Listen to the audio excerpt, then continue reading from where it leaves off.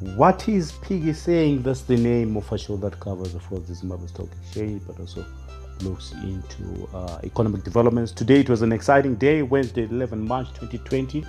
Of course, at 11 a.m., we saw a press conference from the Ministry of Finance and Economic Development, as well as the RBZ governor, of course, talking to the monetary developments.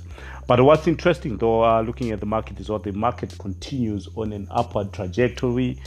We saw gains in blue chips. There were significant gains across the board, with gains in Delta, Econet, your heavyweights such as Mikos, OK Zim, Old Mutual, Padenga, Simbisa. Most of these heavyweights actually traded upwards, and the all share index ended with a gain of 3.44%.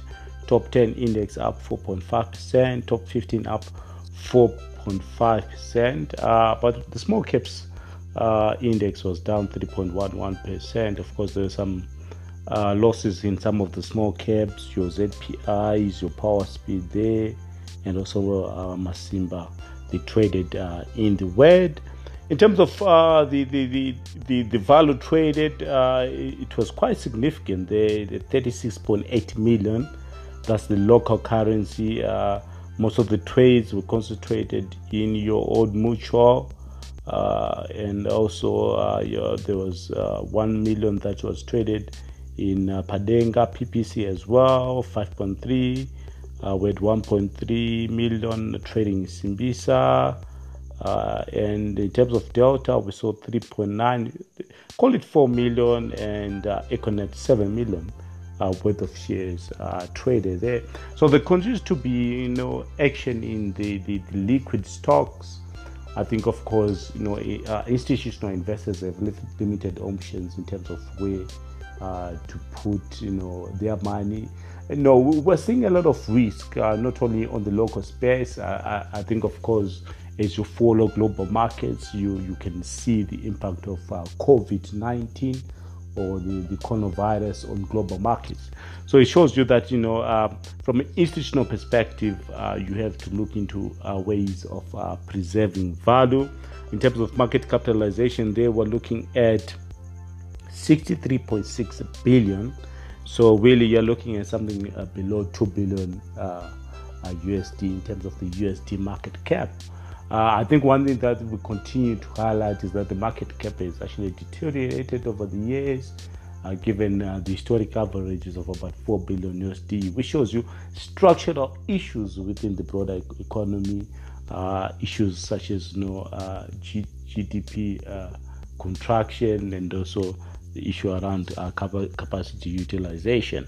In terms of the interbank rate, still stuck at 18.26, and the Old Mutual implied rate is up there at 53.1. Informed rates are moving towards the 40s, despite, of course, the pronouncements made today by the monetary authorities on just improving the interbank system. I think Piggy should highlight one thing that's quite important here. I think the monetary authorities have come up and said that they are going to come up with a managed float system. The issue with Piggy is that it's still managed, and in a managed system, what you need really to balance things out in terms of supporting local currency, you need the reserves. But what is not in the broader economy, even a grade 11 student would actually highlight to you that the key problem in Zimbabwe is foreign currency shortages, not only from the government side, but also even from the private sector. We speak to a lot of companies that are listed. They continue to fail in terms of accessing adequate foreign currency from the interbank system. For as long as there is no supply of foreign currency, really, you can come up with these mechanisms that help you in terms of coming up with an efficient system, in terms of routers, management systems. You can come up with rules of how Bureau de changes can work, how commercial banks will be regulated. But for as long as the fundamental issues within the broader economy are not addressed, really, we don't see any change happening, especially when you then consider that a lot of these transactions or the economy is informalizing, in the sense that there's a lot of financial disintermediation. We've seen this statutory instrument 142 coming up, but it has really caused a lot of companies, SMEs, to move informal, because that is where they can actually charge in hard FX. So really, you can come up with these monetary instruments, these measures, but you cannot really solve the underlying problems. The government of Zimbabwe should realize that to move forward, there is need for building confidence, and that comes only with improved fundamentals.